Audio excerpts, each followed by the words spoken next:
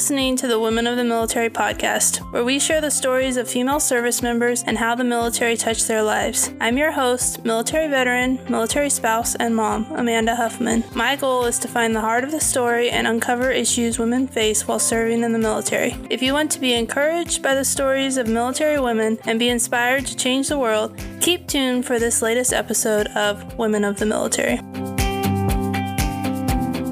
Have you had a chance to check out my new book, Women of the Military? It is a compilation of 28 stories of military women. Check out my latest 5-star review on Amazon. As a female veteran myself, I love that this book exists. Great content, a great collection of female veteran experiences. Amanda does an awesome job of capturing their stories in this compilation. Would definitely recommend it. So go check out Women of the Military on Amazon today and order your copy now. Linda Mitchell served in the Air Force for 10 years, beginning her service in June of 1995. She served on active duty and had an assignment at the Pentagon on September 11th, was on watch when the space shuttle disintegrated, re-entering the Earth's atmosphere. She helped serve 42 heads of state during the NATO's 50th anniversary summit in D.C., and she also had severe preeclampsia with her first child that she gave birth to while her husband was deployed to Afghanistan. These are just a few of the highlights from her career. I'm excited to hear more of your experience about being in the Air Force. Welcome to the show. Thanks, Amanda. I'm glad to be here. I'm excited to hear more about your experience. So let's get started with, why did you decide to join the military? My father was in the Air Force, and he had told me how fun it was to be able to travel the world and to learn skills as well as cultures from other lands. I grew up on 3 continents. I was born in England, actually at Lakenheath in England. We went from there to the Midwest and also lived in Okinawa, Japan before I graduated high school in Hawaii. So I've been very fortunate to have had the chance to travel overseas and to actually experience other cultures. With that in mind, I couldn't see myself really just staying in one place. So I went to school at Miami of Ohio, in Oxford, Ohio, which was pretty much in the middle of a big cornfield. And I needed to get out and do something more exciting. So I thought, well, why not follow my dad's footsteps and sign up for the service, get to see maybe some other countries, learn a few skills, learn how to build teams, and it probably wouldn't hurt to also serve my country. So I signed up for ROTC, got to be what they call the professional track, at the Oxford campus there at Miami University Detachment 640, which took me to summer training at Fairchild, which was a lot of fun, being out in the middle of the forest there and picking wild strawberries while also learning how to keep my hair up in regs, as well as how to do push-ups when they fall down, because my hair would frequently fall down, as I didn't realize that you really need to put it up with a lot of mousse or pins or something. And that was where I learned really to keep my hair up. So I joined the Air Force in a nutshell so that I could experience other cultures and learn new things, because with a degree in psychology, I really didn't know what I wanted to do, but I thought that it would be fun to see the military. That's cool. What was your job when you actually went into the Air Force? I was assigned as an information management officer, which was 37 Alpha 1, which means that we would handle record management and also help with administration in what was called the orderly room, which now is referred to as the commander support staff.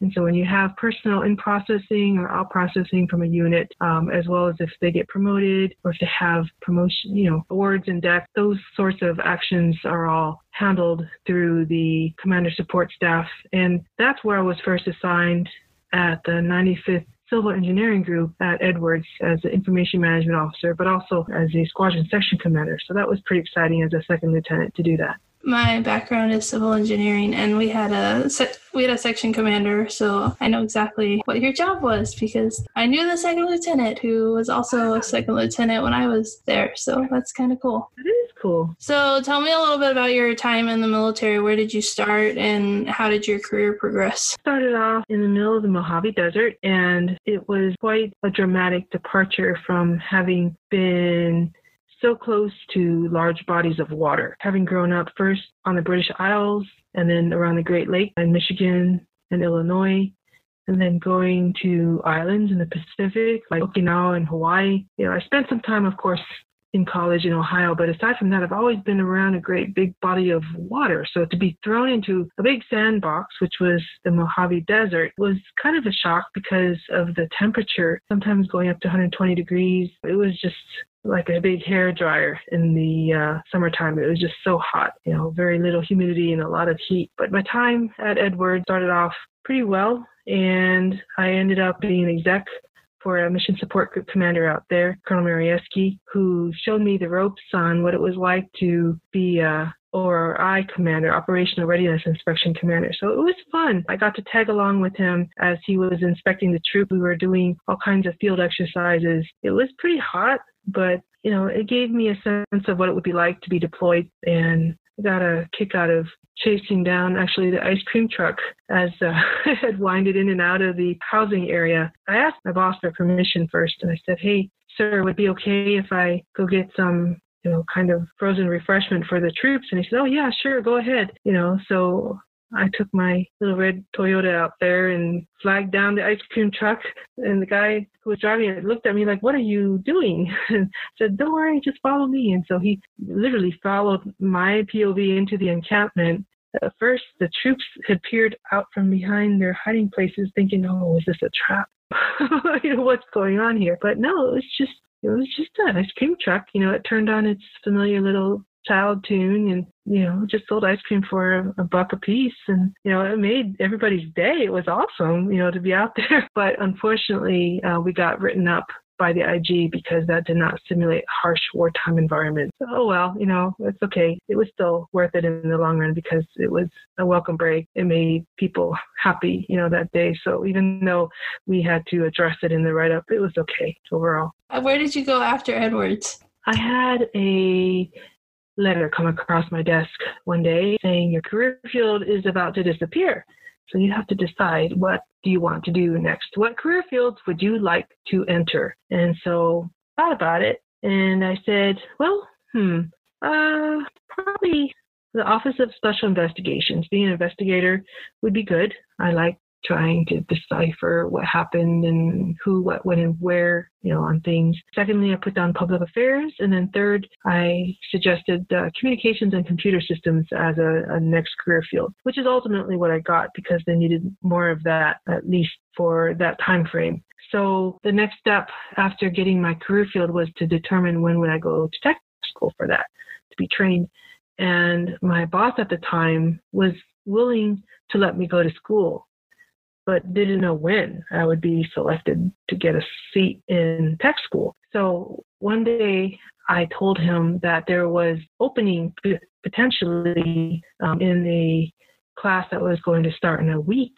I said, "Hey, sir, there's a small chance that maybe if an opening is offered to me, I would be glad to go, and would you be able to let me attend?" Basically said, "Well, yeah, sure, you could go to school, but I don't think that's going to be made available to you." And I said, "I realize that. I think the chances are very slim, maybe 5%. And he just looked at me and he said, "Less than that." So I said, "Okay, whatever." But not more than 10 minutes after that conversation, I get a phone call. And sure enough, it's the tech school asking me if I'm available for that class a week following and would I be able to go. And I nearly freaked out. I was like, oh my gosh, because I have to tell you, my boyfriend at the time is on his way 3 hours away from there. And I was like, oh my gosh, this is a chance where I could actually be located somewhat close to him. And so this would be fabulous, not only get a new career, but then, be able to see him on the weekends maybe. So that was just funny because from Edwards, I was able to go to tech school to be a comm officer, which was in Biloxi, Mississippi, at Keesler Air Force Base, about 3 hours south of Maxwell in Montgomery. And so after tech school, then we ended up being able to get a joint spouse assignment. And that from that point, I pretty much pushed my career on the back burner because I basically tore up the orders I had, which was to go report to a 3-star at Nellis. I had gotten orders to go from Edwards to Nellis as an IM officer. When they saw that I was a halfway decent troop on a TDY, they invited me back, for an assignment. The most prestigious place to start off, but that's okay. I thought, well, AETC isn't bad. That's where all the training occurs. Why not? It's okay to go from AFMC, Material Command, to the Air Education and Training Command at Montgomery. So went to a training base, enjoyed that, ended up going from there to Washington, D.C., and then started off at Bolling Air Force Base, and then went to the Pentagon. And then when you were at the Pentagon, September 11th happened. Do you want to talk about that at all? I can say a few things about it. I had been volunteering at the Arlington Free Clinic, which is a pharmacy providing services to low and poor, low-income folks who might otherwise not be getting their medication. So on the weekends, I would volunteer there, and I knew a gal who was one of those who perished in that day. So it was painful for me to see that there was so much destruction. I myself had been taken aback when I started working there, and I had thought, well, gosh, I'm a brand new captain. One of the things I like to do whenever I get oriented to a new place is to see where emergency exits are and how do you practice your drills, like your fire drills and whatnot. And I had asked my superintendent at the time, hey, when was the last time we had a fire drill? That's just what I'm used to. And the response is what really surprised me, because they said, Captain, we're at the Pentagon. Fire drills are for base level, and we don't do that here. We don't need to do that. I just looked at him like, is that right? Okay. That's different. And so when we were hit that day,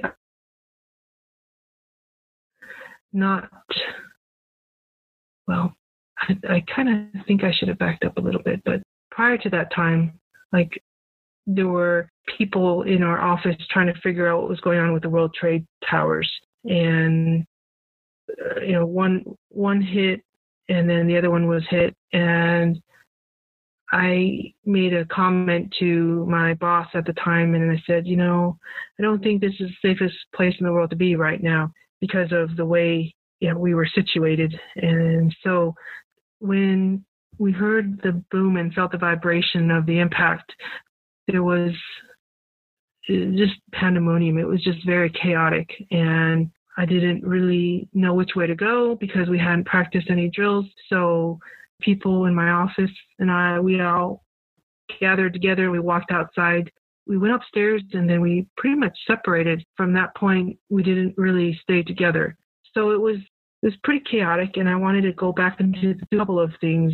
First of all, I wanted to use my EMT certification, but the protective service, the Defense Protective Service guys were very much adamant that I was not to be allowed back in. And when I said, hey, please, I'm trained as a medic, I can help.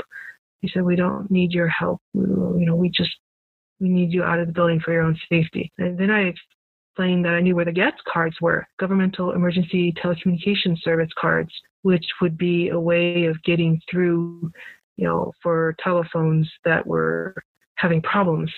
And I said, hey, I want to get those cards and hand them out to people who really need them right now. And even with that, I was told, no, we can't let you in. So I was quite frustrated. And when I walked outside the building that day, I saw a lady who was just sobbing, shaking uncontrollably. And she had seen the actual impact of the plane hitting the exterior of the building.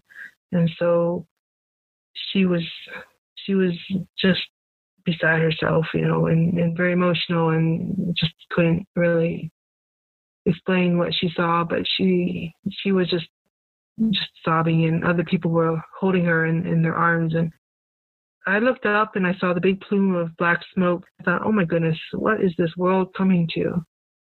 I thought at that time that I did not want to bring any children into this world because it was such a crazy place. This is just too crazy. Why would I want to, bring in another person into this world with this craziness?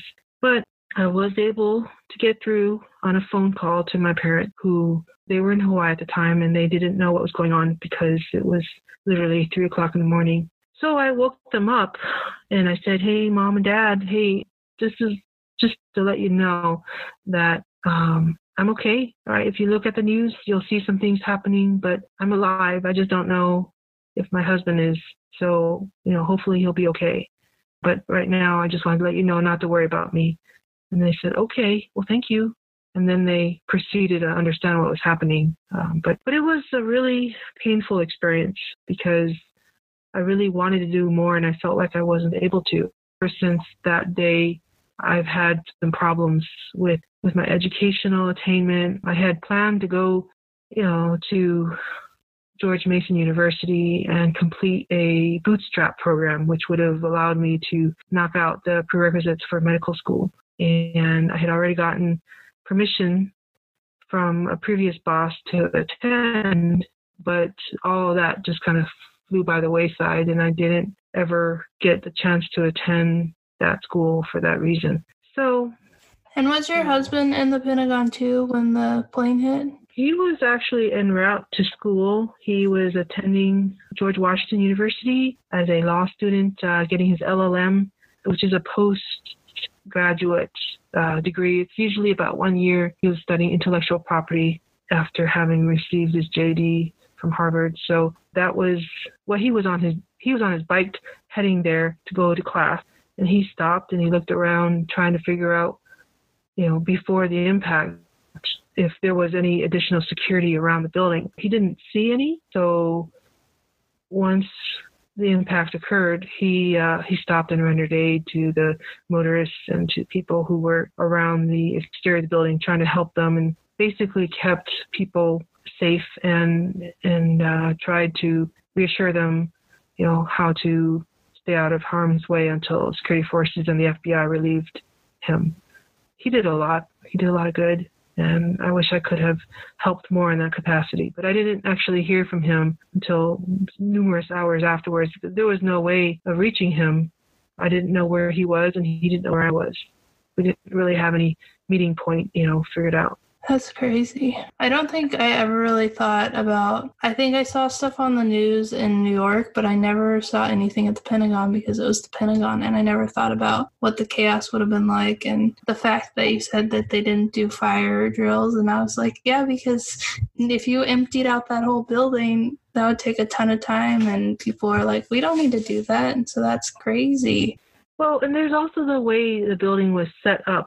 It was established with 5 different sectors, and so each sector, which was like a piece of the pie, had its own communication and electrical wiring. So there really wasn't any one button to push to say evacuation. There wasn't a way to get that word out because there was an announcement that there was an incoming aircraft, okay, and that it was destined for either Pentagon, Capitol Building, or White House.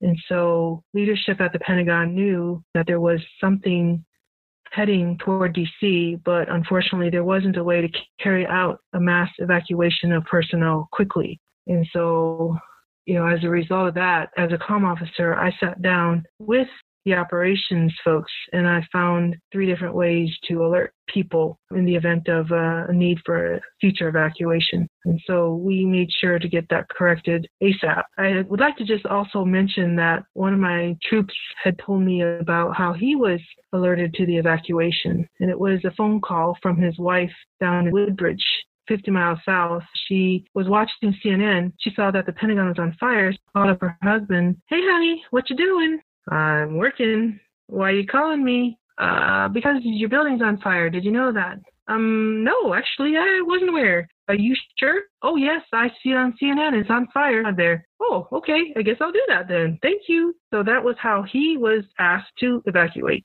from his wife, who was watching it on CNN. Yeah, I heard from a 3-star who had told me about what they were trying to do, and they tried really hard to get the word out, but there just wasn't a way set up to do that, and so the same guy who I'd given a GETS card to, so he knew about communications, but he didn't have any way to quickly get people out within 5 minutes notice. So September 11th had a huge impact on your life from then on forward because it stopped you kind of from going to the school that you wanted to go to. Yes, unfortunately, I wasn't able to pursue the bootstrap. And believe it or not, when I first got to the Pentagon, I was offered a slot to go to SOS in residence. But because I had been there for less than a month, I thought, well, you know what, I really need to be available for my troops right now because they're trying to teach me how to do my job. And I really don't want to just take off for 6 weeks like that and leave them hanging. That wouldn't be very nice. So let me postpone this school.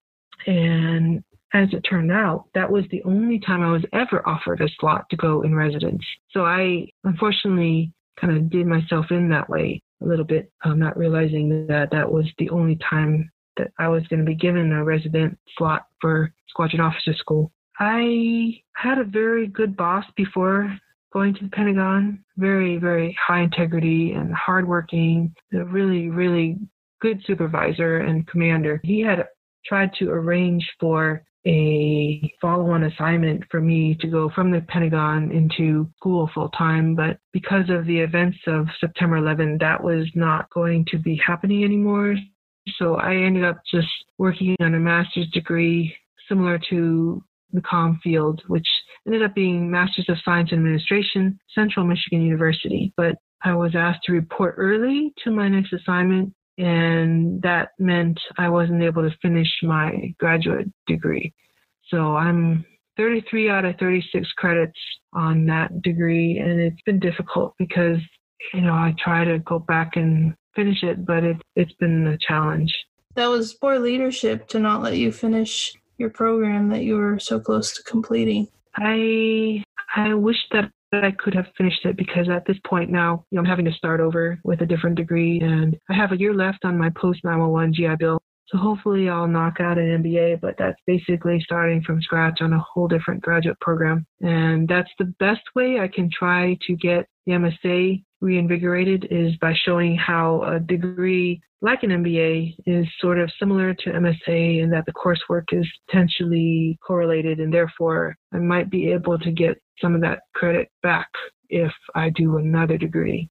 A lot of things that I kind of wish I had done differently. I didn't have to go report early at that next job. I didn't even have to take it at all because my commander had sat down with me and said, "Are you sure you want to think about this?" People down there at that organization who have had some difficulties with one particular supervisor, and that's the one that you're going to go report to. Are you sure you want to do that? And I looked at him in the eye and I said, "Hey, boss, I think I am pretty good at dealing with people. I've had all kinds of crazy missions here at the Pentagon, doing, things that aren't normally done and trying to find a way to justify them. So I really think that it would be okay, to give it a shot, do my best, and I think I'll be all right." Had I heeded his warning, though, I would still be in the Air Force today because it was that next supervisor that really just did me in, unfortunately. That is unfortunate. So where did you go? I went to one of the bases in Mississippi, basically did the comm for supporting pilot. We did the ground to air, did all the cell phones, pagers, and all of the other communications for the base, including Giant Voice.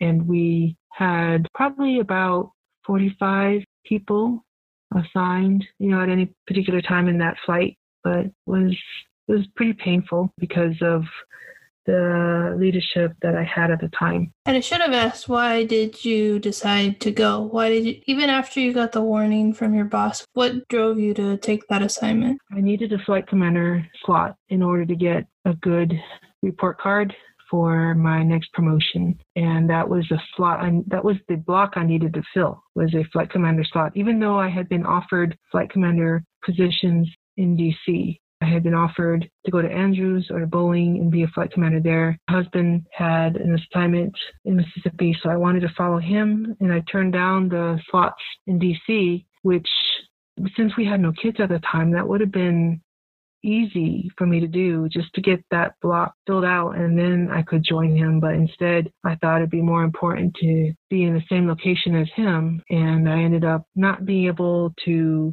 complete that assignment, which led to not being selected for major. That, unfortunately, was the reason why I'm no longer active duty status at this time. That's really hard. I don't understand why you're firing me. Well, I don't have to tell you. If you had a job at IBM, I wouldn't have to tell you, so I'm not going to tell you. So I was sitting there thinking, what did I do? Why am I having to move? And so it was just an unfortunate circumstance. And it just taught me that sometimes it doesn't matter how hard you work or what you do. If you're not in the right place at the right time, sometimes things just don't work out, and there's not a lot you can do about it. That's really a hard situation and kind of frustrating, but it seems like you've made peace with it and moving on the best that you can. I try to. We kind of skipped over some of the stuff I talked about in the bio, so can you talk a little bit about what happened when you were on watch for the space shuttle? Sure. I was basically the link between base and the surrounding community. And so when NASA stated that there was a shuttle that was entering the atmosphere and disintegrating, it was a sad situation. I made some phone calls and let the medical folks know in case there was anything they could do. Based on the situation, the shuttle, it was disintegrating over several states. And so we were along that path. And there wasn't much we could do except just be on standby in case we were invited by NASA to participate. I passed the message along and remain calm and basically let the right folks know that, hey, this is what's happening. Sometimes those things happen and there's not much you can do.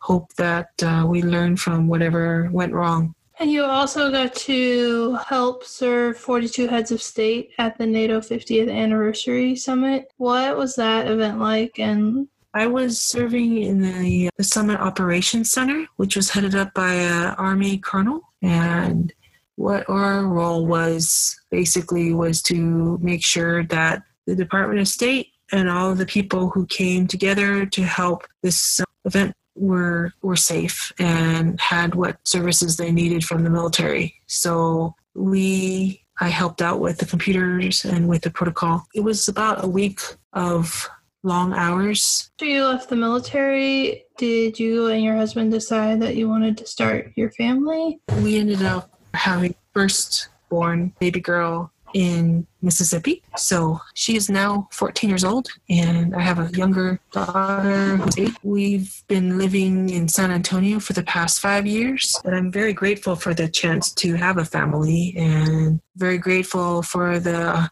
opportunities that the Air Force has given us. If it wasn't for the Air Force, I wouldn't have been born, because my dad would not have gone to Taiwan and met my mom there. He was almost drafted into the Army for the Vietnam War.